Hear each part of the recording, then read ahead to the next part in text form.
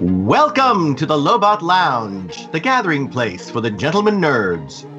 The gentlemen nerds are three entertainment aficionados who know each other through various media endeavors, getting together to talk about all things nerdy, mostly in the vein of film, television, toys, and popular culture.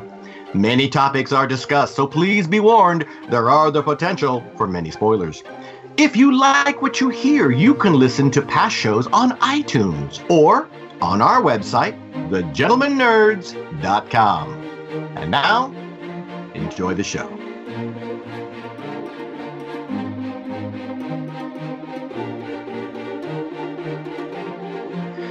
Well, the quarantine drags on. You've watched every episode of Tiger King and Schitt's Creek and Succession and Ozark. You've written poetry, you've meditated, you've read Infinite Jest, The Stand, and Ulysses. You've put together every puzzle you've owned twice and have chalk drawn on every sidewalk in your neighborhood. You've done every dress-up challenge, zoomed until your eyeballs throbbed, made and drank every craft cocktail you could find, and you've collected more masks than Roman Sionis. What to do? What to do? Well, put away that coloring book and cancel that 100th DoorDash order. There's a room in your dwelling that is calling your name, and it is the kitchen. It's time to spend some time in that delightfully smelling room and create some delightful smelling and tasting meals and snacks. It's cooking time! The gentlemen nerds have gathered here today to talk about quarantine cooking and to share some of their favorite recipes with you, our listeners. These recipes are our personal choices and are nerd-approved for all to try. Here, gathered in the Lobot Lounge kitchen, is Mark Finn. Let's kick this up a notch. Aaron Diorive. I have a recipe that has so much spice, it'll have you folding space. And I am your host, an emotional touchstone, Joseph Otinos. Welcome all to the Lobot Lounge and our Gentlemen Nerds Quarantine Cooking Special. All right. Nice. Here we are, man. Whew. Yeah, this is good. Because, I mean, a lot of people, and I know this for a fact, because I'm somewhat guilty, not really. I don't really use the DoorDash and the delivery services that much, but I have. But I know that some people are like, they live, that's what they're doing. That's how they eat. They're ordering DoorDash. You know, they're having food delivered. And it's good to support your local mom and pop restaurant businesses that you want to, to thrive and survive during this difficult time. But absolutely. That's a very important thing to point out, Joseph. A lot of restaurants, unfortunately, are closing their doors permanently because they've been so hard hit by this pandemic. So bravo for mentioning, support your local restaurants and eateries, folks. It's really important. Amen to that. To that. But here we're talking about, man, just rolling up our sleeves, washing our hands twice through 2 happy birthdays, and getting that stuff going in the kitchen, man. There is nothing like a house that smells delicious because there's good food cooking in the kitchen. You know what I'm saying? Yeah. I actually, our first date, my wife and I's first date was coming to my house to cook for her. Ooh. And I am convinced that is why she married me, because she took one bite of the chicken parmesan and said, "Okay, he can cook. I'm going to be all right. We'll never make a lot of money, but I'll be okay. But by God, we won't starve. Nice. We'll eat well." I love it. Yeah. Oh, wow. We're gonna share some recipes, ladies and gentlemen. We talked about this for a while. It was Aaron's brainstorm. Aaron being a very, very good cook. I have, in fact, folded space with the man. Yay! Very proud to say that I have tried what he's going to share with us tonight. And woo, my goodness graciousness. But anyway, it was his idea, and I thought, wow, what a good idea. I think we all hold our own in the kitchen. Some of us get a little more outrageous and more daring than others. I'm going to guess. We're going to find out here tonight. Or today, or whenever you're listening to this. So what I wanted to do, if you don't mind, gentlemen, before we actually get into the recipes proper, is I wanted to talk about our history in the kitchen and how we learned. How did we get this knowledge? Did we seek it out? Were we taught by our mothers or our fathers? Did we just play around in the kitchen until we decided, hey, that's good? So what's your cooking experienced our training experience individually? How did we do this? Oh, that's a great question. I grew up in a house. My earliest memories of cooking were, of course, my mom. Yeah. She grew up in a house full of Czech immigrants, and so pretty much every day for them was started with bread dough, and then we're going to do something with that, whatever that is. Mm-hmm. So that's how Mom approaches a lot of her cooking. Is I've got bread dough. What else? And so, but I also didn't grow up in a house that was. Mom was the only one that cooked. Dad would grill and do outdoor fire things, and he made breakfast a lot of times and stuff like that. And so that was, I didn't associate it with any one person or the other. Mm-hmm. But then when I got older, I was old enough to stay home while everybody worked. And so I learned at an early age the art of man food, which is the ability to make food from foodlessness. Yes, and at 3 a.m. Right? Yes, that is nice. It's a skill that comes upon most men like an awakening. Usually 2 weeks after they arrive in college and run out of prepared meals and realize that they have to eat and have $12 to their name. Mm-hmm. Yeah. Well, as a latchkey kid, you pick up on some stuff early, and Mom kept the larder stocked, so I learned early on to kind of play around, but I didn't really get interested in it. I'd moved out of, I'd been out of for a few years, maybe 2. And one Christmas, Mom, one of the gifts that she gave me was a recipe book, handwritten recipes of all the stuff that she used to make whenever I was a kid. And so it's got my mom's bread recipe in it, her chicken and dumplings recipe. Nice. Oh yeah. And it's just, it was really cool. It was it's something I treasure because that was the thing that made me realize, this is instructions. I can follow instructions. And now I've never really conquered baking. Baking has still sort of been an elusive thing to me, but I stopped. And what's funny? Bakers, however, think the exact opposite way. Bakers are, baking is easy. Oh, but that cooking, and I agree, baking is alchemy to me. I don't even risk it. I don't risk it. No, it's fell witchcraft, and I'll have none of it.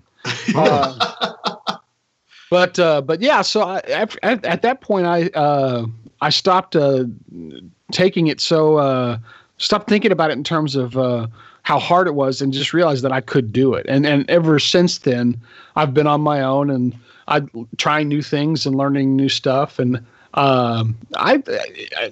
everybody that's eaten my food has said it's wonderful. So it's a skill I'm proud to have acquired. Lovely. Yeah. Lovely. Aaron, how about you? What's your history in the kitchen? I was fortunate enough to have grown up in a family that owned restaurants. Ooh. And so, my mom has been a good cook her entire life. And so, I grew up, I didn't know any different. I thought all families were like this. I'd grow up, I'd be like, I'm hungry. And I'd run downstairs to the restaurant and I'd order up whatever the hell I wanted. And then I'd get hungry for lunch and run downstairs and order something else. And, wow. Doesn't everybody do that? So, and my mom just in general just loved the kitchen. She would make great breakfasts and pancakes and delicious eggs and chorizo. And she would, she was just a good cook. She was a good cook. And so the strange thing is, though, she never wrote, not a single recipe. You would not find a recipe anywhere in our house growing up, not on a note card, not anywhere. It was all just in your head. She would just tell you. And then, and of course, it wasn't never measurements. There was no a tablespoon and a half of this, a teaspoon. No. It was a pinch of this, a pinch of that, 2 shakes of this, 2 shakes of that, that kind of thing. Right. but very early on, just started making amazing dishes. We are Latinos, and so there was a lot of wonderful Mexican cooking growing up. And Mexican cooking has a lot of spices, which is probably why I've grown up always more inclined towards foods that are heavy in the spices, Indian food, Thai food, things like that. Yeah. But yeah, it was all watching. Now, the other interesting thing, because my experience kind of matches Mark's, except for I'm out of food and all I have is this packet of ramen and some licorice. It was more, I never had to cook for myself. I was just watching somebody do it. Right. Whether it was a grandmother or a mom or an aunt or whatever it is, I was just watching people do it. And it's when I went to college and finally was like, oh, I don't have much money and I'm really hungry and I don't want to go to Taco Bell anymore, that I started going, well, wait a minute. My mom made that chicken and rice recipe. How hard could that be? And I just remembered what she did and would get the ingredients with my $12, and it was usually enough.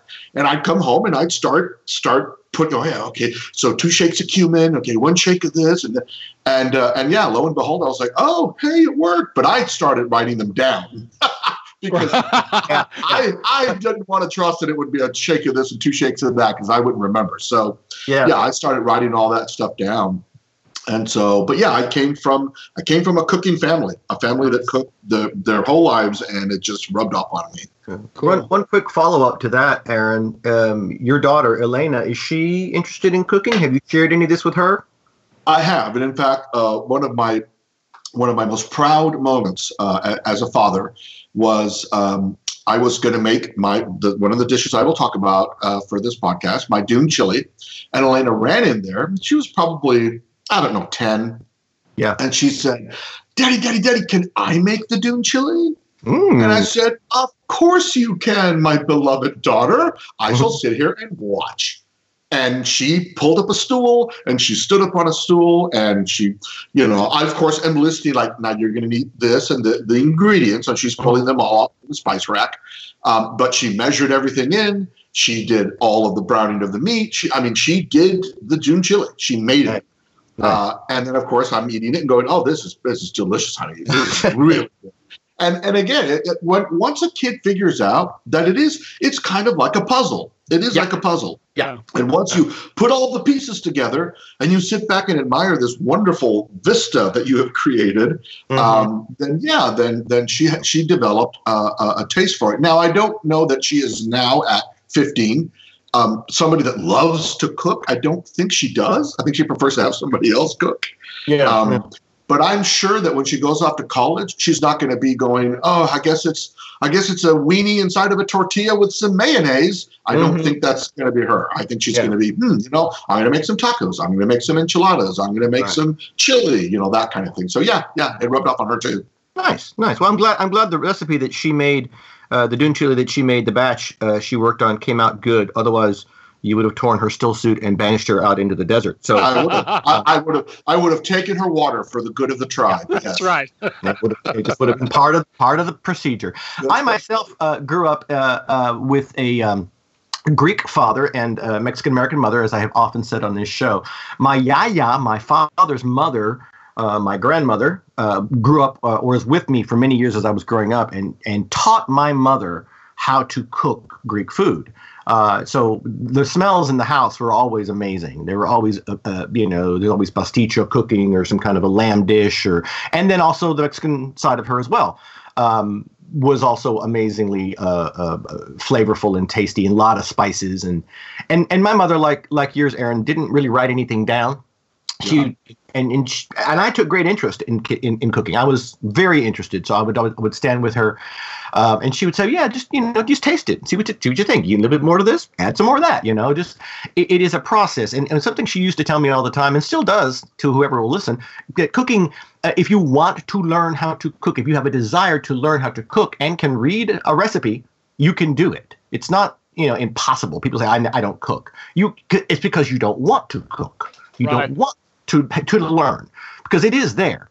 Some of them, my memories growing up in that house in Houston, Texas, just the amazing amount of deliciousness that came from that kitchen, both Greek and Mexican, and just across the board, everything. But garlic was huge. I mean, I can't tell you, the garlic in my house and probably in my bloodstream to this day would ward off any bloodsucker who wants to and attempt to bite me, because I think garlic flows through my veins.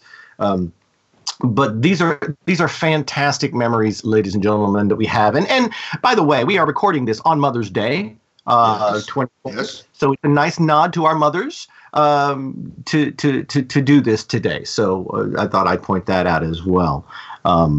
So why don't we jump on into this and share some of our faves? These recipes, by the way, ladies and gentlemen, we will be posting them on our website. And our Facebook group, the Gentlemen Nerds, the Lobot Lounge. If you go to Lobot Lounge on Facebook, find us there. And gentlemennerds.com, we can put recipes up there as well. I don't necessarily think this is going to be a cooking episode, as if to say, okay, pause the podcast, go into the kitchen. No.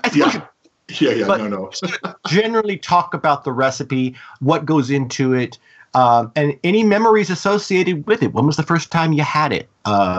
Is it comfort food? Is it a staple? Is it a special occasion food? Things like that. Food is love, and I mean that, especially when you put it together with your own two hands. I think that emotionally, there's something incredibly satisfying about sticking your utensil into something that you yourself prepared, and the first bite is like, oh yeah, or better. Next time I'll do this, and I've had that. Where you eat something that you cook and you go, that's not bad, but next time I'm going to do this. Yeah, totally. You know what I'm saying? That's how you learn, folks. And it's okay to stumble from time to time. Yeah. So we drew lots in the kitchen here, and I believe, Mark Finn, you are up first, my friend, if you don't mind. I do not mind. And we're going to start, just for me, with the most important meal of the day. I am a huge breakfast fan. There is not a food that you can serve at breakfast that I would not push into my face hole. And I'm the guy. I'll eat breakfast for dinner. I don't care. I love breakfast for dinner. You kidding me? Yeah, it's great. It's really one of the best things ever, and one of the real pleasures of being an adult, alongside eating ice cream in December. Which your mother would never let you do, but now that you're out of the house, I do what I want, Mom. So I had this recipe is something that's kind of, I think it's specific to Austin, Texas. Ooh. But it's also one of the most recent things that I did that I reverse engineered because I love it so much, and that's migas. Yeah. Oh God, yes. Amen. You can literally start a knife fight in Austin by proclaiming one restaurant having better migas than the other restaurant. It's one of we take it almost as seriously in Austin as tacos, right? Yes. It is a thing. And so what it is, it's similar to chilaquiles. It's kind of a hangover food recipe. And it's essentially scrambled eggs with stuff in it, And in this case, the stuff is maybe the leftovers from last night's feast, whatever you were having. It always starts with, sauteing some onions and some diced jalapenos. You can use other peppers if you want. You can use garlic if you want. That's the best thing about this recipe, is that it is 100% customizable. Once you make it one time, you go, oh, okay. And so the next time you make it, it'll be yours. Yeah. And so my typical go-to is onions and jalapenos, and not even a lot. If you're using fresh jalapenos, you don't need a lot because it's pretty aromatic. And then if I've got a little garlic, I'll add that. I get that softened and in a pat of butter, or lately it's been coconut oil, and get that kind of caramelizing. And while that's happening, I'll beat 4 to 6 eggs, depending on how hungry Kathy and I are. because we'll eat on this for it'll be first and second breakfast if we do it right. Right. I was wondering if you were going to talk about second breakfast. Oh yes. It's very important, and sometimes this will even last all the way to 11sies. The secret to this. And by the way, let me interrupt real quick and just include here that you are not allowed to leave a Latino household. You do not get your Mexican card until you know how to make migas, and this is just a fact. There you go. Okay. They go, okay, you're ready to go out into the world, my son, daughter. Wait, you know how to make migas? Of course. Okay. So just thought I'd throw that in there. This is must know information if you're a Latino. Go ahead. Well, around while all that's softening and while I've beaten the eggs, the last thing that I do is I'll add salt and pepper to the vegetables, and I'll add cumin, because cumin makes the world go round. Yep. And also is what gives your migas that wonderful earthy aromatic smell. It's just when you put it in, you'll know. And then all that is mixed in with the eggs, and I wait about 30 seconds before I add crushed tortilla chips. That's the other important ingredient, crushed tortilla chips, and it's got to be restaurant quality chips. Yes. Don't do Doritos, don't do Fritos. Yep. Have some taste, okay? Yep. If it's the kind of chip that you would put queso or salsa on, those are the chips. And mind you, already that's one step removed, right? This is what I would call the white person version of migas. Mexicans will actually take the tortilla, fry it on the comal, cut up the tortilla. So it's even fresher than a chip. But please, at least a restaurant quality tortilla chip. Yes. I have done it both ways. I've done fresh corn tortillas, and it tends to add a little extra. It's a couple of extra steps, and that's okay. But in a pinch, good quality chips. If you put them in the butter, they'll soften. And it's very delightful. After that, it's just cooking the eggs to the desired consistency and topping with cheese. And then we like to eat those with tortillas. We'll use flour tortillas, I've also. I like chorizo and Kathy doesn't, so we split the difference and do bacon. Nice. But yeah, you can. But and I'm the guy that I'll take my tortilla and I'll put the eggs and the bacon in it and make little tacos, and do it that way. I've made this for family. I've made this with it doubles and triples well. I've made it with 12 eggs. And you just exponentially, up the rest of the ingredients, so that it's all kind of even, and everybody loves them. Everybody that's had my migas has absolutely raves about them. So absolutely, yeah, they're good things. Migas are the shit. Migas are the stuff. I'm telling you, it's very important to have those, and to that is a staple. It really is, especially here, like you say, here in Texas. So and what Kathy likes to do. See, this is the other nice thing about this. They're customizable. Yeah. Kathy likes pico de gallo a lot more than I do. Mm-hmm. So sometimes I'll put a little pico de gallo in with the vegetables at the beginning. If I don't, though, she will add pico de gallo at the end along with a dollop of sour cream. And so this makes if you just want to get quick and dirty and impress your wife or your date, these are awesome to throw together. But this quickly can become a brunch item.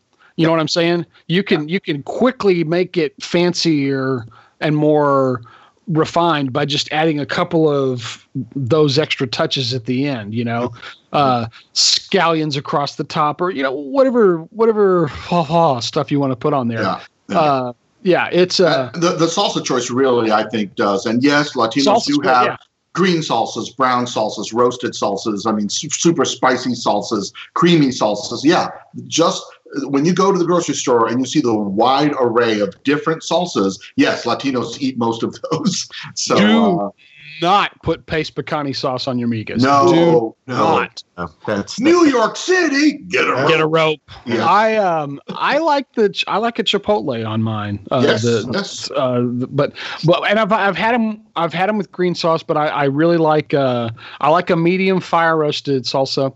And again, on the side, optional, we'll eat them with chips and queso and salsa as well.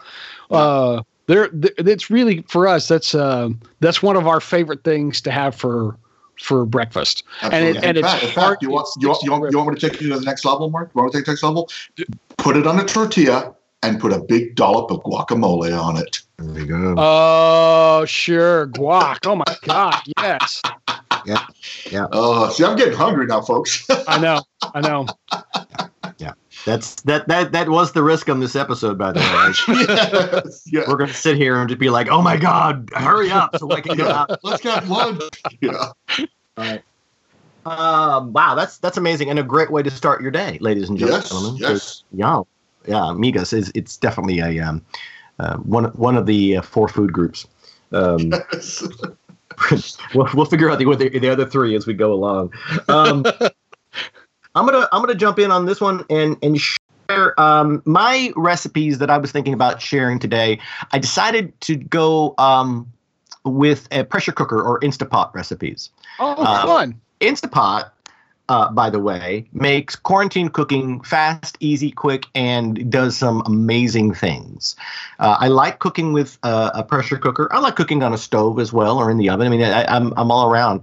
But I really liked these recipes that Brandy and I, my wife and I, have done, and they are repeats. We put big stars by them. We said, oh my God, these are good. The first one I'm going to share with you is an Irish recipe called Cold Cannon. And Cold Cannon, if you are unfamiliar, think of mashed potatoes. Think of the Irish. Think of the greatest mashed potatoes you're ever gonna eat in your entire life, and that is Cold Cannon. Now, I was skeptical when I first read the recipe, and I went, "Really?" So bear with me and trust me; these are going to blow you away. Cold Cannon's a pretty standard dish on the Irish food table, which is weird coming from a Mexican Greek, but nevertheless, I highly recommend this Cold Cannon recipe. So Cold Cannon is made not only with potatoes, but with cabbage. Yes, you heard me right. Mm-hmm. Cabbage. Oh. So you take about 2 cups of chopped green cabbage, and you use garlic, of course. Got to have the garlic. Then it's very important that the potatoes that you use do not use russet potatoes. You must use either diced red or diced yellow potatoes. Do not use russets. It will not work. So essentially, you put the butter in your pot and you saute the cabbage and the garlic. You saute it for a few minutes and you stir it until that cabbage begins to get brown. Okay, you're sauteing cabbage at this point, folks, and you cancel. Okay, stop the saute. You add about a half cup of water and the potatoes. Now you're doing about 4 cups of the diced red or yellow potatoes. Once again, no russets. You add that to the pot. Okay, and then close your lid, make sure it's airtight, and you seal it and you cook the high pressure. And this is why I love the Instapot, folks, because you're done in 15 minutes. You cook at high pressure for 5 minutes, and then you allow a 10-minute natural release. Because the Instapot, in case you don't, guys, some of you don't have them, that's fine. They're wonderful things. But you do a natural release slowly. That pressure is really cooking that fast, and it's naturally releasing it. And then you manually release after 10 minutes and get all the pressure out. Now, when you crack that sucker open, you're going to add some more butter, about 2 tablespoons, maybe 3. Let's go 3. And then you use a potato masher or the fork to mash your potatoes with the cabbage. Okay? And it's all going to mash up beautifully. It's going to look and it's going to smell amazing. The cabbage and the potatoes all mashed up together. Okay, that's it. Essentially, wow. you're gonna add the garlic and the cabbage and the potatoes. You can add a little bit of milk if you want to make it, a little more creamier, but it's not necessary. You could make this into a vegan dish if you were so inclined, and not use. You can use vegan butter or vegan milk if you want, and it still works because you're just basically eating sautéed cabbage, garlic, and potatoes steamed together, and you mashed them up. Now, we've only made this in the Instapot, and it makes an amazing amount of colcannon. And the colcannon is even better the second day, even better the third day. Sure. All those flavors blend in. And it is like crack. It is so good. It is so good. And I've had a lot of mashed potatoes in my life. I've never had anything this good. And I'm going to challenge some of my less than open-minded friends. I'm going to serve them this and go, these mashed potatoes are good, aren't they? And they go, oh my God, these are amazing. And they go, ha-ha, what you're eating is colcannon. It's potatoes and cabbage. Enjoy. No, but that's when you throw on your green derby and you say, always after me, colcannon potatoes. That's, man, I've heard of it, but I've never had it. So, I myself am familiar with it. Yes, I've heard of it. I've never tasted it. Yeah. I'm ready to try it now. It is very, very good. It is. And again, my initial reaction was cabbage. I want cabbage in my mashed potatoes. Are you crazy? Damn it. This is America. But, oh boy, it is. I actually like cabbage. I'm very fond of cabbage. That recipe sounds fantastic to me. Yeah, I'm down. And it's easy. Mr. D'Arrive, what you got for us in the kitchen? Let me just get it out of the way. I've talked about it enough online. I've talked about it on this podcast many times. I've mentioned it at least. And yes, that is my now infamous Dune chili. Yes, Dune, named for the Frank Herbert novel of the same name. And it is a really, really delicious chili. Now, I am a big fan of chili, have been since I was a wee lad. Of course, back in those days, right, you'd open up a can of Wolf chili and pour it over a bag of Fritos and you were done, right? That's delicious. This is before I really had started to experience the true chili. I mean, actually homemade, delicious chili. And there are all kinds and all sorts. And I'm going to just right off the bat kill the notion that I am a 6th, perhaps 7th generation Texan. Anybody who tells you that if you put beans in chili, it's not really chili, they are liars. Ignore them. Tell them to go away and tell them to go live in a hut somewhere where they can scream at each other over such minutia. You put beans in your chili if you want to, folks. It is still goddamn chili.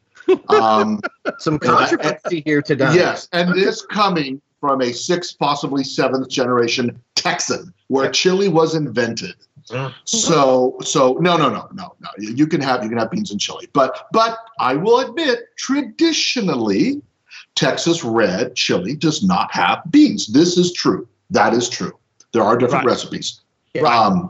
And if you call it a bowl of red, the expectation is that there's no beans. That is correct. But if you say I've got a 7-bean chili, people are going to be like, all right, there you go. Yeah. And actually, that's an excellent distinction, Mark. Don't ever call it a bowl of red.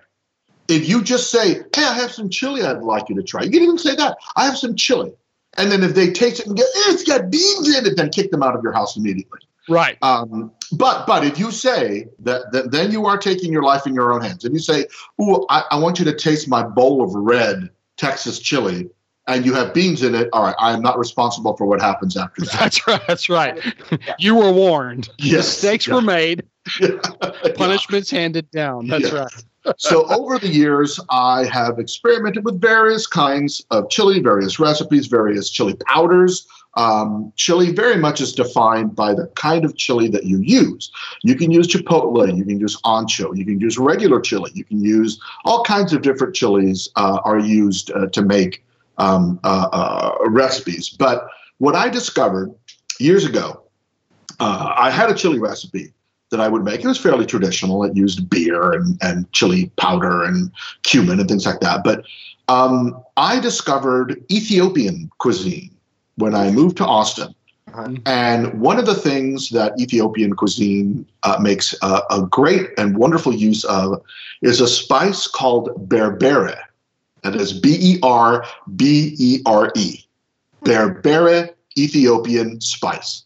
You can look it up, folks. It is a combination of spices. So when people say, "Oh, is berbere a chili?" Is berbere no? Berbere is a combination of. I'm not even sure. I believe it's like 8 or possibly 9 different spices go into berbere, and the Ethiopians make a delicious beef dish with it. They make a chicken dish with it.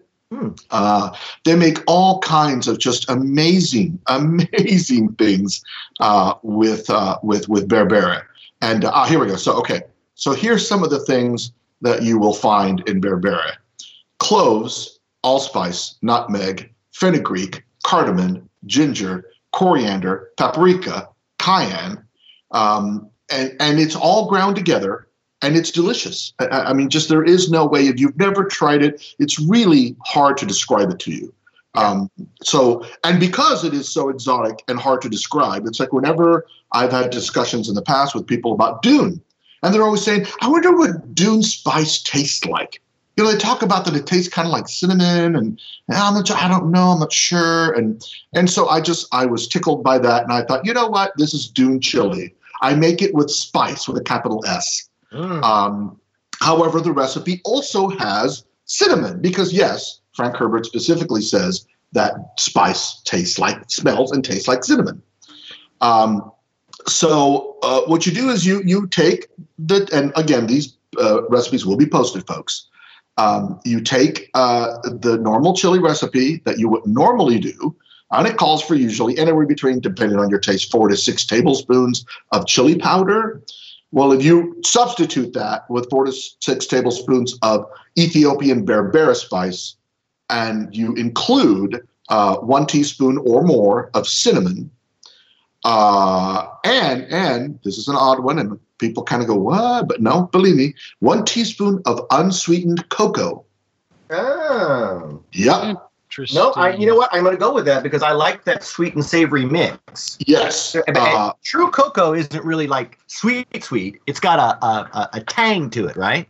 Absolutely. That's why it's unsweetened. You use the unsweetened cooking cocoa. Don't use like something you would use for like a sweet thing for a dessert. No. Right, unsweetened cocoa. And then of course it's got the traditional. It's got the cumin. Of course, Mark was saying, yeah, cumin is the God's own spice. It is. It's got additional allspice and paprika, and it's got other kinds of chili powders you can put in as well. If you're a fan of chipotle or ancho, hey, you know what? Throw in a tablespoon of each of those. It's got oregano leaves, of course, has garlic, onions. It's just absolutely an intoxicating combination of spices. Now, meat. Let's talk about meat. Again, there are those in Texas, if you're eating a bowl of red, they do not expect to see ground beef in their chili. That is not the meat you use to make chili. There is a cut that's specifically called chili meat. You can actually even go to the butcher and ask for chili meat. Yes. It's very similar to stew meat. That's basically what it looks like, just cubes of beef. And I use both. I do a combination of ground beef because I actually like the flavor of ground beef. And don't I know health conscious folks, I get it. Just do a couple more sit-ups. Don't use anything other than the 80-20 ground sirloin. It's important. 80-20, guys. Don't go for the 90-10 or the 95-5 or whatever the super lean meat is. No, you want that delicious fat in there. Yeah, you need the fat. Yeah, you're going to cook it until most of that evaporates out anyway. That's right. So that's fine. But you do need the really delicious fatty sirloin. I use ground sirloin. That's usually 80-20. So it might even be 85-15. I'm not sure. But I also use about a pound and a half of the ground beef, and then I add an additional pound and a half of the stew meat, the chili meat. If you're really feeling brave, you can add a pound of the burger, of the sirloin, a pound of chili meat, and then a pound of, are you ready for this? Brisket.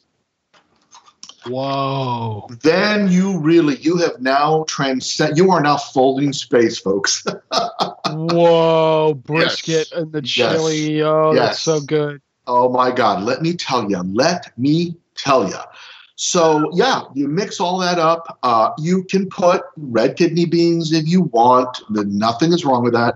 Some people prefer pinto beans, but I think red kidney is more traditional. The only thing I would suggest is that if you use it from a can, most people use just a can, do rinse them.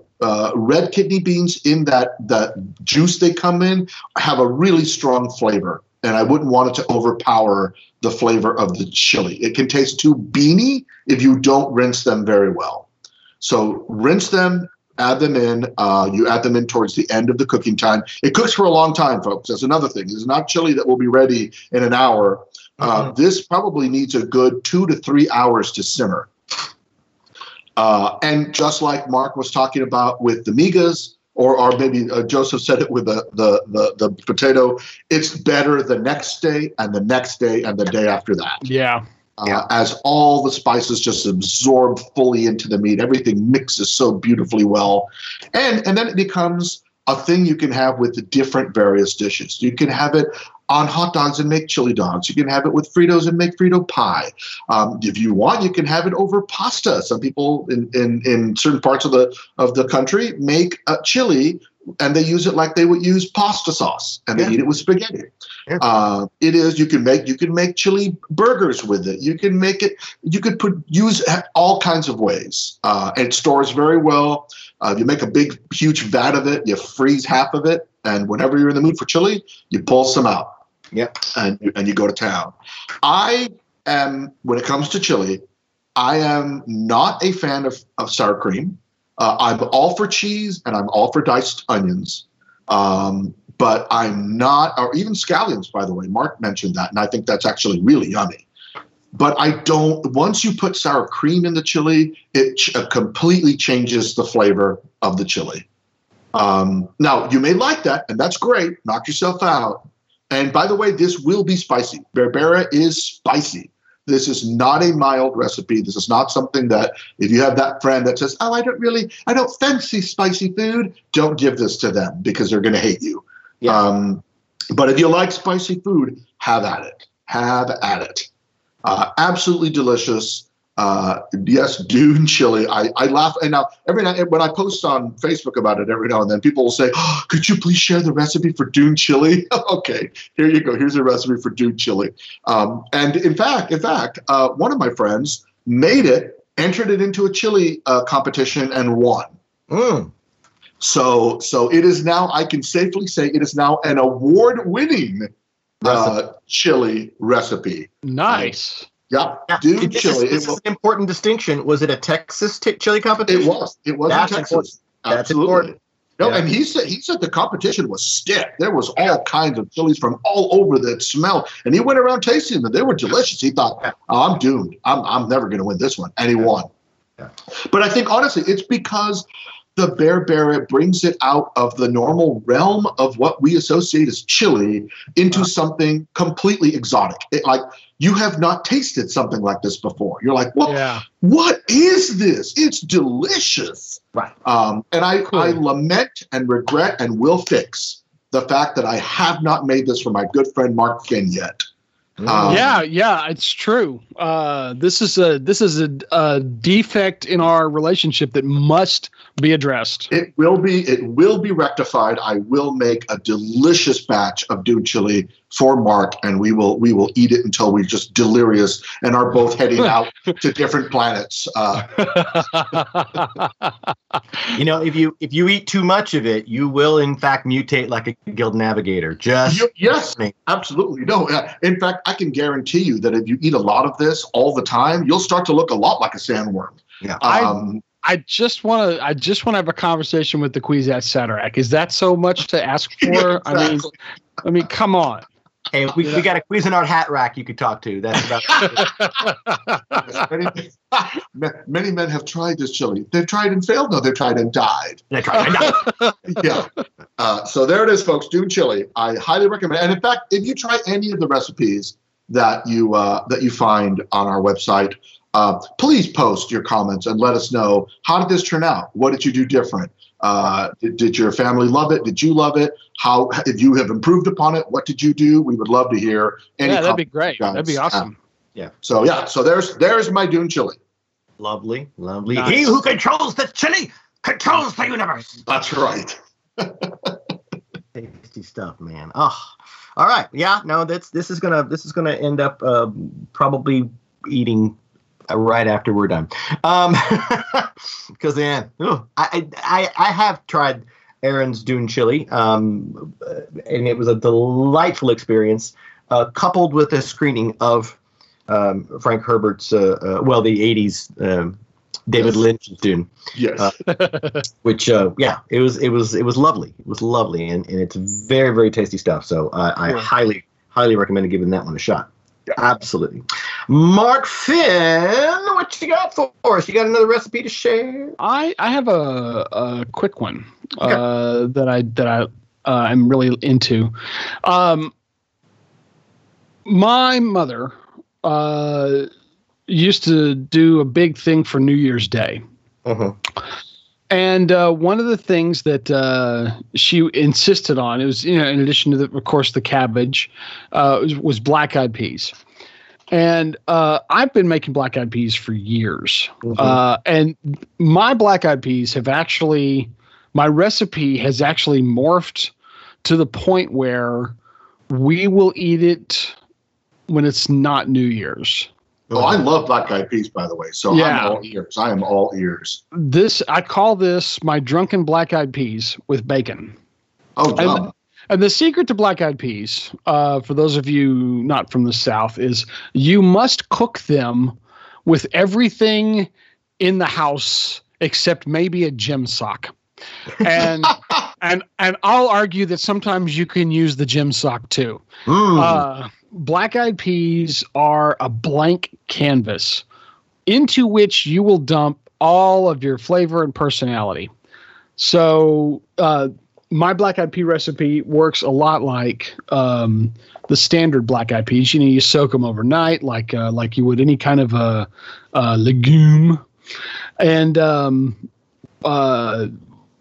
to get things started, you have to cook and chop about a half a pound of bacon, and you want to keep not only some of the fatty parts of the bacon, but you want to keep about 3 tablespoons of bacon fat, because you are going to saute a medium onion in that, half a bell pepper, 4 cloves of minced garlic, fresh thyme, salt and pepper, all that good stuff, and you're going to let that be the kicker in your black-eyed pea solution. You're going to dump all of that in with 3 to 4 cups of chicken stock. If you make your own, that's great. But if you don't, you got to make sure you get something that's not low sodium. Just go ahead and get regular chicken stock. Yeah. Again, I understand vegans. You have issues. I'll let you decide what you need to substitute, but you need the fat. And then the kicker is 12 ounces of dark beer. Nice. A lager, a bock, a red ale, something along those lines. Don't use a Pilsner. Don't use an IPA. Don't use anything fruity. And for Pete's sake, don't use Bud Light. Get a real beer. Get a real beer. But you need about 12 ounces of that. And that all goes in along with salt and pepper to taste. And you won't be able to taste it right away because it's all got to come together. So this is one of those things where you leave it on the stove top, bring it to a boil, reduce heat, and let it simmer for 2 hours. You check the water level. After 2 hours, you uncover it, give it a try, and if you don't taste flavors, you need to add more salt and pepper, and you're going to basically cook them until the beans are tender. A good way to tell is if you can mash them against the side of the pot with the back of your spoon. If they mash and go soft like that, perfect. And the secret to this here, of course, is obviously you can add more bacon if you want. You can add more beer if you want.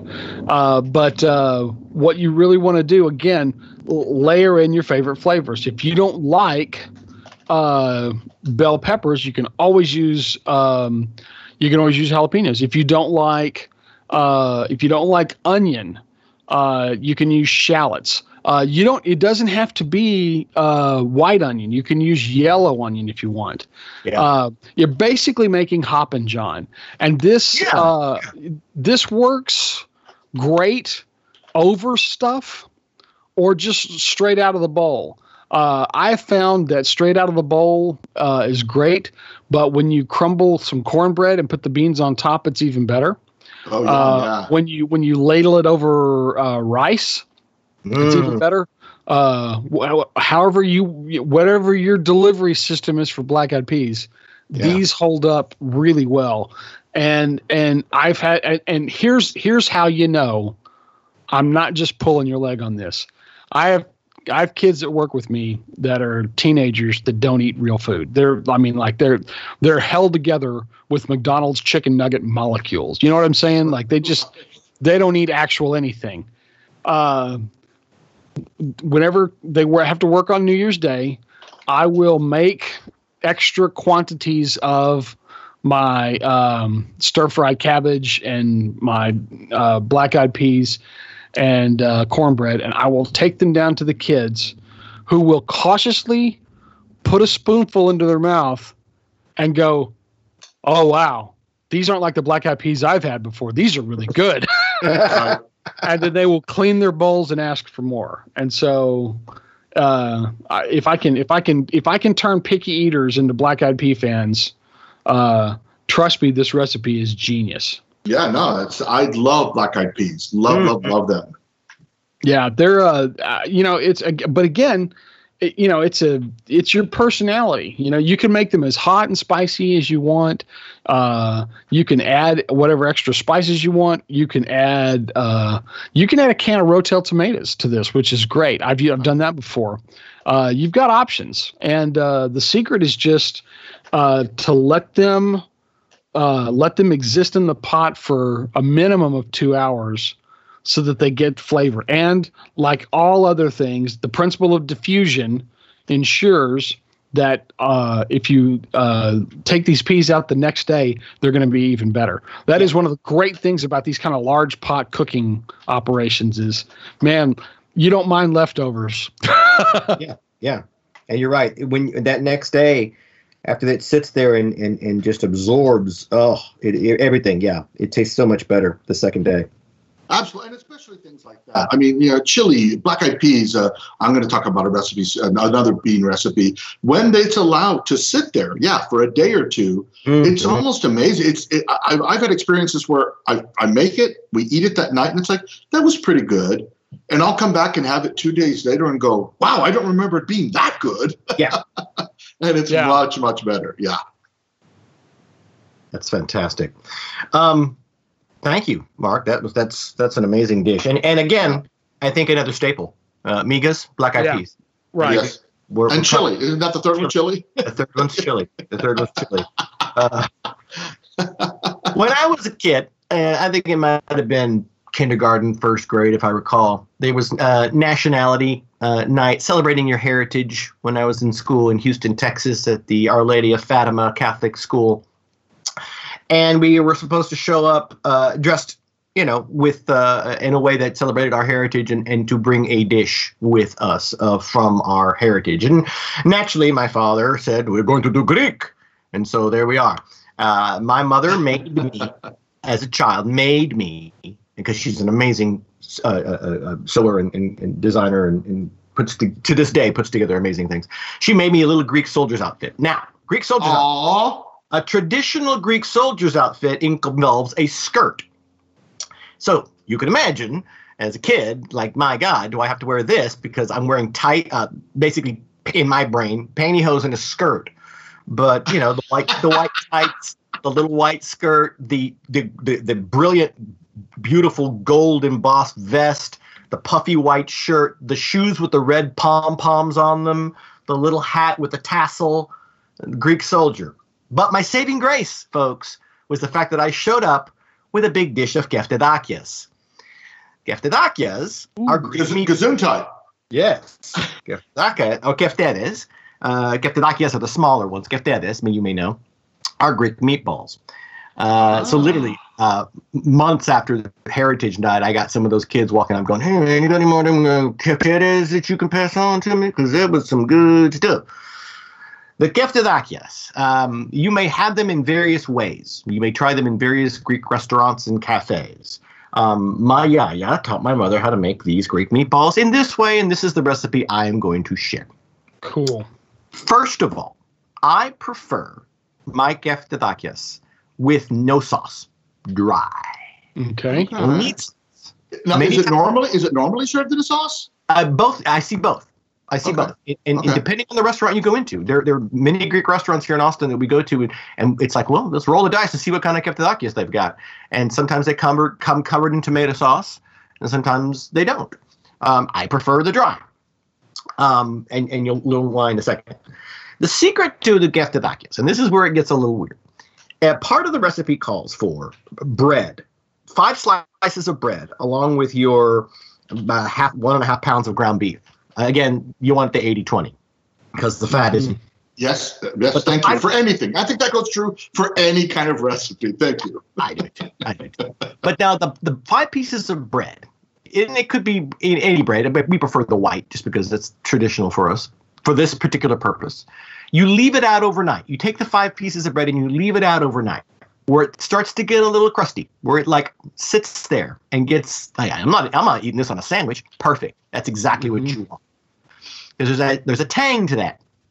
You take that bread, the 5 slices of bread that you've left out overnight, and you work that in with the meat. You actually crumble it all up and you blend it all with the meat. Get your hands dirty. Get it in there. Along with all that, you're going to put 2 medium onions, all nice and chopped up. Keep them moving. Kind of about 1.5 tablespoons of salt, I suppose. You want to put a little bit of water in there to help moisten as you're working. 1 egg, beat it up, toss it in there. It usually calls for a clove of garlic. I tend to go 2 because, Greek. And then this is the real important stuff. If you can get fresh Greek oregano and put that in there as well. And you're working this meat concoction with the bread. Now tell me, is this something that can be easily found at a grocery store? Greek oregano? Yeah, absolutely. Okay. But you specifically has to say Greek oregano. Greek oregano. Okay, got it. Yeah, it's Greek oregano. Because I know there's Mexican oregano. I've seen Mexican oregano. Okay. Right. Yes, there is, in fact, Greek oregano. In fact, you could go to, and we have, to your Home Depots or your Lowe's where they have the garden center and pick out a little pot of Greek oregano, fresh. That just plant it and grow it, and it's prolific. And I can walk out in my backyard and cut some. It's there. Sidebar: my wife and I went to Greece 2 years ago, and one of our family members sent home a gigantic jar, a huge jar of fresh Greek oregano. It was dried, but it was so. I mean, you would unscrew that top, and it was just, oh my God, the aroma is just amazing. And we used the heck out of that thing. It was like contraband. In fact, we were concerned because it. Dried oregano in a jar in your luggage coming back from overseas looks like something else. Right. So we were concerned that people would confiscate our Greek oregano, which would be unthinkable. So now you've got the meat all mixed up. Then you start to form the actual meatballs.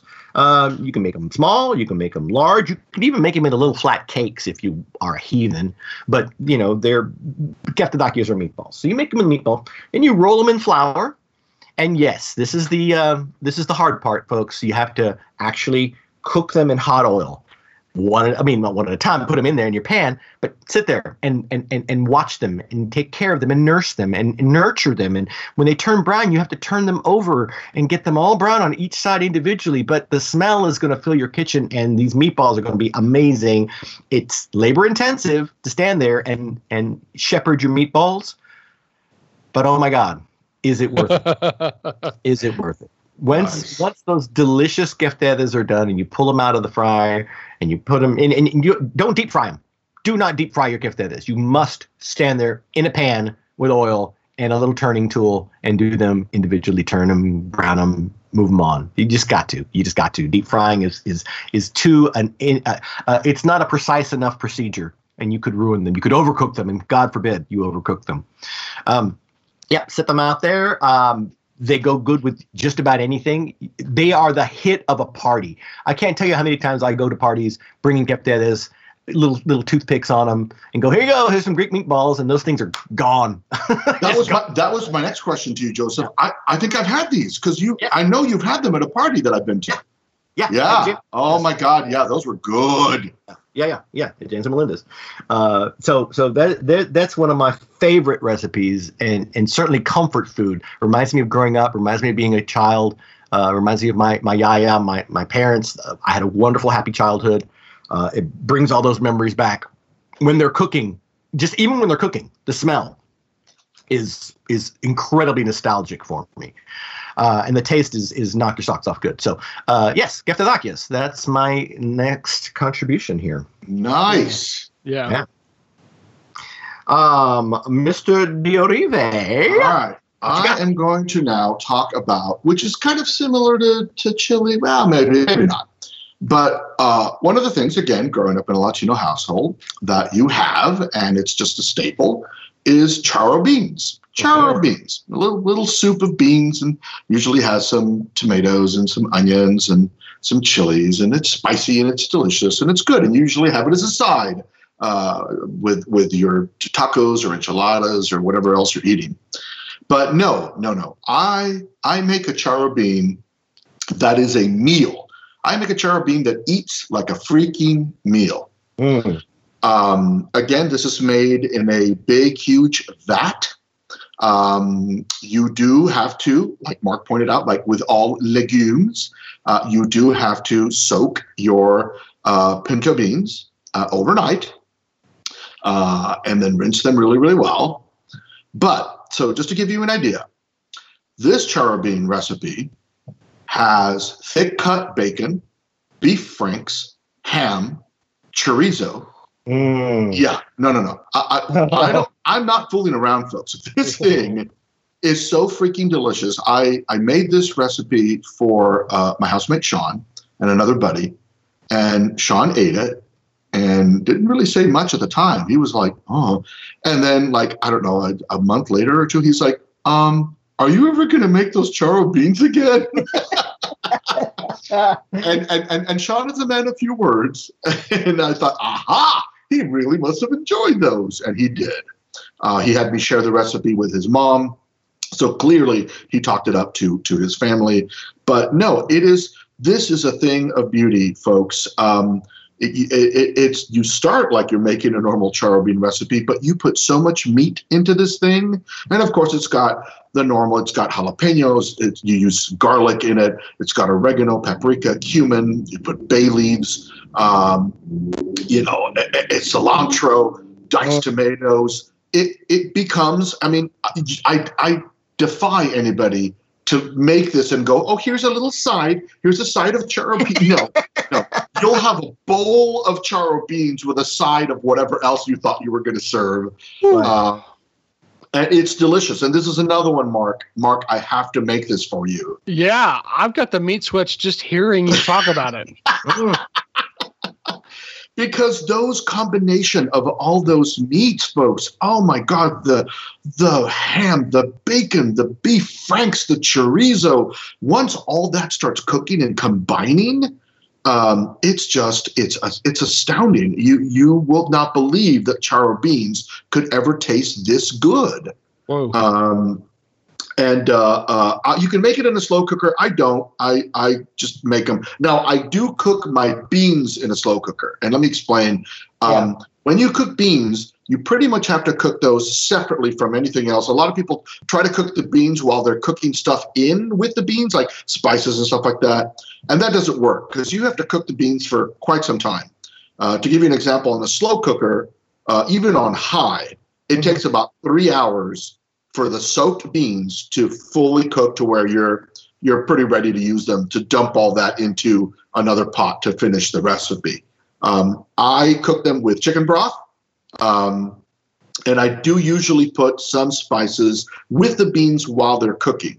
I'll put salt and pepper. I usually throw a bay leaf in there, and then sometimes half an onion. Just boom, throw it all in there. Yeah. Put it in the slow cooker, cover it, put it on high, walk away for 3 hours. And then once you've done that, then in another big pot is where you're cooking the bacon and the chorizo and the ham and the franks and all the additional seasonings, including the garlic. And then you put the tomatoes, the onions, the jalapeno, et cetera, and then you dump the beans into that, and along with the liquid and all that it's been cooking, and you can remove the bay leaf if you want or leave it in there. And then that is all stirred up, throw in the cilantro, cover it up, and let that simmer for another 45 minutes to an hour. Wow. Yeah, it is. I'm telling you, Mark, it is a transcendental experience when you eat these beans. Because again, I grew up eating charro beans. Charro beans are not a big thing. It's like, yeah, sure. It's like asking if you want a side of rice. Sure. You want Asian food? You want some white rice? Sure. Okay. You want charro beans? Sure. No. When I made these beans, I went, holy God, where have these beans been my whole life? I don't even think my mom has tried these beans. I was telling her about them, and she was doing the same thing. She was saying, oh my God, I'm getting the meat sweats. And could not wait for me. She's like, come visit me and please make these beans for me, please. Yeah, that sounds amazing. Good Lord. So yeah, it is something just so amazingly delicious. That it will eat like a meal. I just usually serve it in bowls. You can serve it over Spanish rice, Mexican rice if you want. But sometimes it's just good by itself. It's just good by itself. But you absolutely have a big bowl of beans for a meal, and especially something like that. Oh my God. Yeah. And if you like Sean eats it with tortillas. If you want to eat it with flour tortillas, great. You want to eat it with corn tortillas, great. You want to eat it with cornbread, great. Anything that you would normally think you would eat almost like a chili with, please do not put sour cream in these. Please do not put sour cream in these. Oh, I'm begging you. You can put salsa on top of it. That's fine. Put your favorite chipotle salsa, your favorite roasted salsa. That's all fine. That's all fine. I'm curious, Aaron, is there anything that you would put sour cream on? A baked potato. Okay. Okay. All right. I'm just curious. Yeah. What else? No, that's about it. I'm not a big fan of sour cream, I have to admit, although I love sour cream and onion chips. I'm not a big fan of sour cream. And I just, because to me, once you put sour cream in it, that's all you taste. Yes, you taste sour cream. That is what you are now eating, a concoction of sour cream. Ironically and interestingly enough, I know everyone has different flavor palettes and tastes, and we're all built differently, ladies and gentlemen.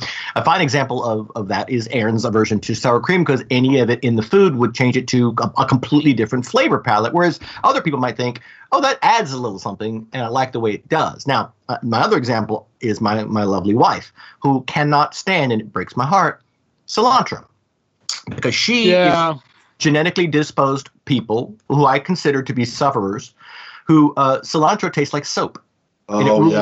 Everything. And it is an actual thing. It's an actual genetic thing where no matter what you put it in, even the tiniest bit of cilantro hidden in a food should be like, there's cilantro in this. And she'll taste it. And that sucks because my bean recipe, which is delicious, has cilantro in it. If I ever make it for you guys, I'll have to put aside a portion of it before I put the cilantro in. Right. And then have that simmer just for her. Yeah. But no, I have a friend like that too, Dennis Loubet. And he, at first we thought he was exaggerating. We're like, oh, come on. Because he would literally spit. If he put cilantro in his mouth, something with cilantro, he would spit it back out on his plate.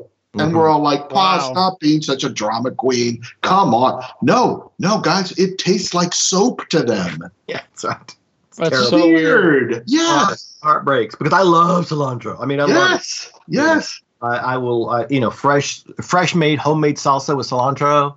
And it's not even that, to me, the flavor is not even that overpowering. I think sour cream is more overpowering than cilantro. But yeah, you're right. It's all a matter of taste and your particular palate. and the things that you have tolerance for and you don't. I know people that have no tolerance for spice, like at all. They eat the most bland foods imaginable. Yeah. And I feel sorry for those people. I'm like, you are going through life robbed of this experience. I'm so sorry. I'm so sorry. Because it's delicious. It's delicious. Spice of all kinds is delicious. Do you think we have the Maximilian? What do you? I want to go another round, but make this one a quickie, and just do kind of a. Do we have one more for another round? I can do one more. Sure. Yeah, I can do a quick one. Yeah. Okay, so I want to make this a quick one because Maximilian is starting to hum, and we don't want to piss him off. He's looking for us. We're in the kitchen, ladies and gentlemen, and he doesn't quite know where we are. So I think we can slip one in real quick before he busts through our double doors here. Nice. That's terrifying. So real quick, I want to talk about another Instapot recipe that my wife and I discovered. This is a brand new recipe we discovered, and my God, it's already been in rotation 3 times. It's a Brazilian fish stew. Oh, I already know what this is, and yes, it's delicious. Go ahead. It is fantastic. Yes. Onion, bell pepper, garlic, of course, some crushed tomatoes, the coconut milk. You got to get full fat coconut milk. Oh, yes. The comino or cumin, smoked paprika is important, black pepper, a little bit of cayenne, and of course you use a white fish, either like cod or halibut because it's got a nice firmness to it, cut in cubes. I'll post the recipe, folks. In lime, you have to squirt some lime in there before you eat it. The combination of the coconut milk, the tomatoes, and the spices, it is such a rich, flavorful stew. And you can make it for keto, low carb, paleo. You can make it gluten free. It's an easy, quick, and relatively healthy recipe. The flavor, oh my God! We Jones for it. We're like, it's time to make some of that fish stew. Yeah, I made a version of the Brazilian fish stew, and same thing. I devoured it. It's so good. It's so good. I will definitely post that one, folks, for you. The Instapot recipe is easy, quick, and I've got the shakes. I've got the shakes. Mr. Finn, I skipped you, so I jumped in there. What do you got for that third one? It's okay. I am a big believer of the beer can chicken. And you don't have to have a grill to do it, which is nice. They've got chicken stands that fit that they're designed for your oven. And I've actually got a bowl, a ceramic bowl that I got for a wedding present that's got the reservoir in it. So it's almost like a presentation dish. It's really cool. Nice. And I have found that you can do a garlic chicken this way that is sublime. The secret is there is no limit to how much garlic you put on the chicken. That's just it. It's one of the and what I did. I got here because we were watching True Blood, the season finale, and I made vampire chicken by doing the beer can chicken with garlic and then a marinara sauce that I ran down the front of the chicken and then used wooden skewers to stab through its heart. Nice. Like you do. But even without that embellishment, the garlic chicken is wonderful. It's like most beer can chickens, you got to season the outside pretty heavily. And with that, I use the chopped garlic. And I mix it with usually a little herbs and spices, oregano and thyme and salt and pepper, and push that up under the skin. Into the reservoir, I will drop just straight up chicken stock, but I will then load that chicken stock with pressed with the pulp and juice of 6 to 8 pressed cloves of garlic.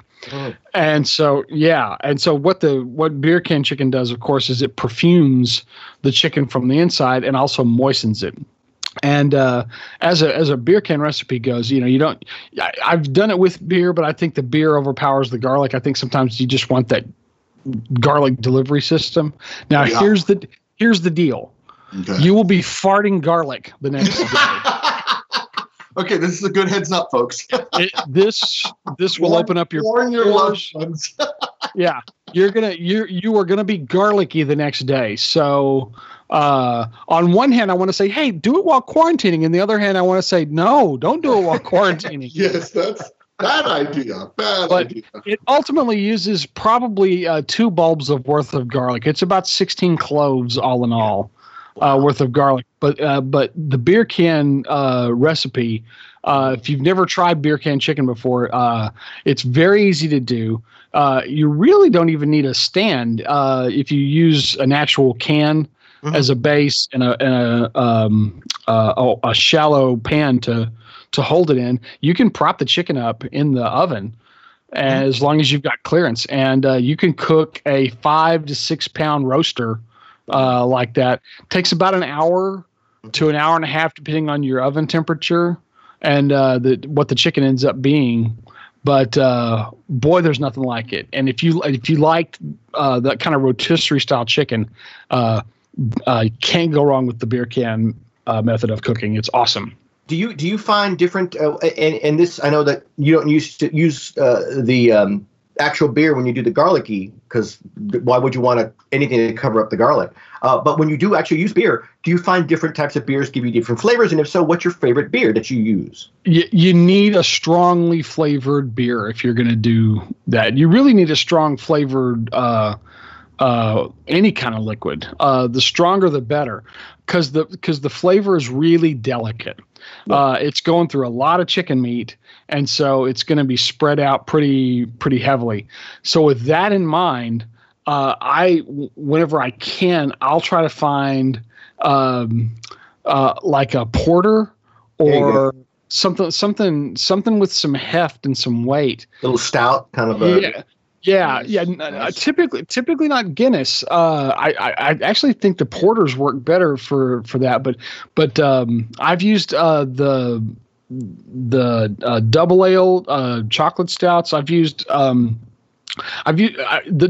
darker the better for me. So and also if you can find like a red ales tend to be real crisp and have a lot of bite on them. Anything that's kind of hoppy is really good. Again, you don't want to do an IPA or a Pilsner.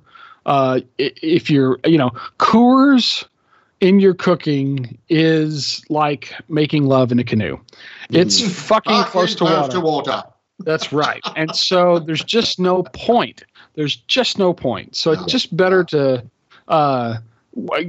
get as much flavor as you can from everything that you're using, especially with beer can cooking. Agreed.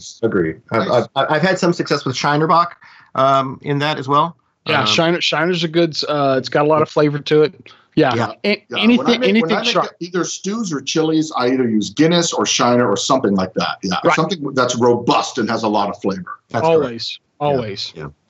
All right, he's getting closer. Aaron, what you got? All right, I got a quick one. If you're not really in the mood for a lot of cooking and you want something yummy and quick, and it does take some special ingredients, but this is about a 20-minute recipe. All it takes for you to make it, and it is cold dan dan noodles. And it's so easy to make, folks. All you need is creamy peanut butter, some minced garlic, some fresh ginger grated, soy sauce, some brown sugar, some sesame oil. Here's where I said you might need some special ingredients. You need some Chinese black vinegar, some Chinese chili oil. These are important. Believe me, you can't skip these. And then it requires some chicken broth, and then noodles of your favorite kind. Noodles are one of those things that's whatever you prefer. Some people like soba, some people do ramen, some people just do like spaghetti noodles, whatever kind of noodles you want to do, and then scallions for garnish. But basically, you are throwing all of those ingredients that I mentioned into a food processor: the peanut butter, the garlic, the ginger, the soy sauce, the sugar, sesame oil, the broth, the Chinese vinegar, and the chili oil. And you are mixing that together until it forms almost like a paste, a sauce. Yeah. And it's so flavorful and so delicious, folks.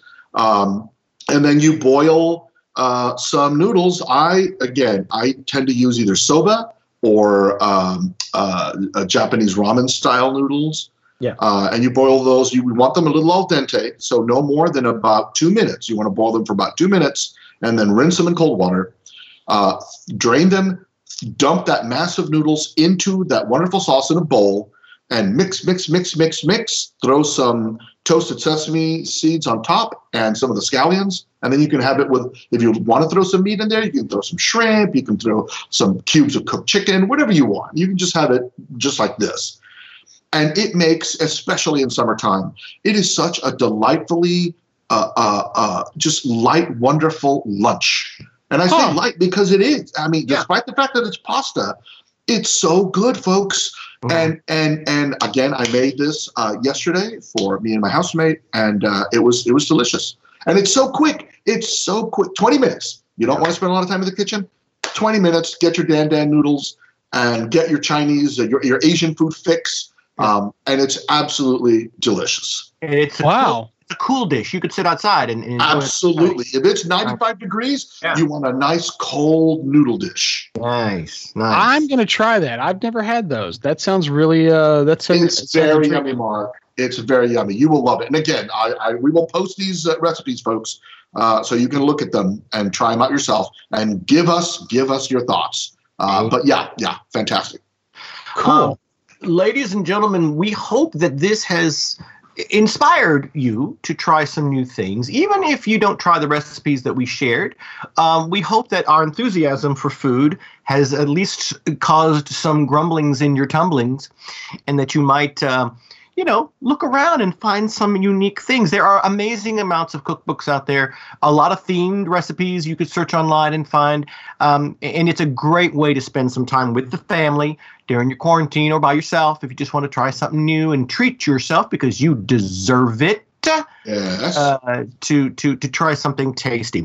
I want to share one quick thing that I discovered from Titan Books, that it's coming out this November, ladies and gentlemen. Speaking of cookbooks, it is the Alien, the Official Cookbook. Yes, that's correct.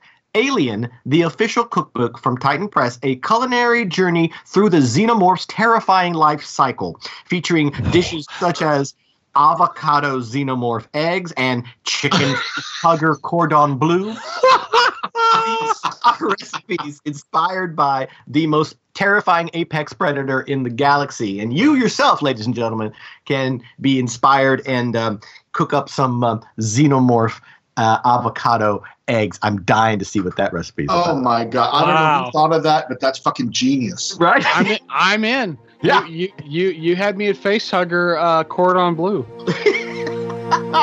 Oh, he's here. Ladies and gentlemen, thank you. The Gentleman Nerds is a Cloak and Dagger production. It is written by Aaron D'Arrive, Mark Finn, Ben Gibbs, and Joseph Fotinos, with additional material provided by Gordon Ramsay and Ratatouille. Music composed and performed by the amazingly talented Ben Gibbs. Catering by Drayton Sawyer, the last Roundup Rolling Grill chef. Promotional material, logos, and the Gentleman Nerds mascot, created by artistic goddess Michelle Fitzpatrick. The Lobot Lounge bouncer is Maximilian, yes, we know.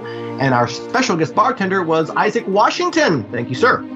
Our sound editor, mixer, and intentional producer is Ben Gibbs. Our executive producer, and the man we all pray never gets superpowers, is Aaron D'Arrive. The Gentleman Nerds attorney is Dr. Gonzo. Lobot Lounge sculptures by Walter Paisley. Special guest food critics, Paul Bartel and Mary Warrenov. Thank you. Lobot Lounge fish tanks maintained by Neymar and Curry. Custom saltwater fish tanks for exclusive and discriminating tastes. And Mark Varnash is the man in the gorilla suit. Web hosting by Bluehost. Tiger training by that bitch Carol Baskin. Join us in the Lobot Lounge when next we open, and please, when we can, always tip your bartenders and your wait staff. We will get through this. Be smart, be safe, take care of one another. I'm Joseph Fotinas, reminding you all that Red Skull lives and McClunky!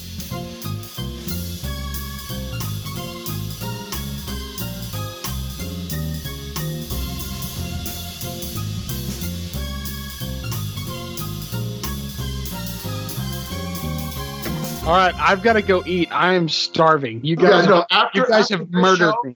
I made pot roast last night, and there's a pot roast sandwich that's just, Aaron, eat me. So, yeah.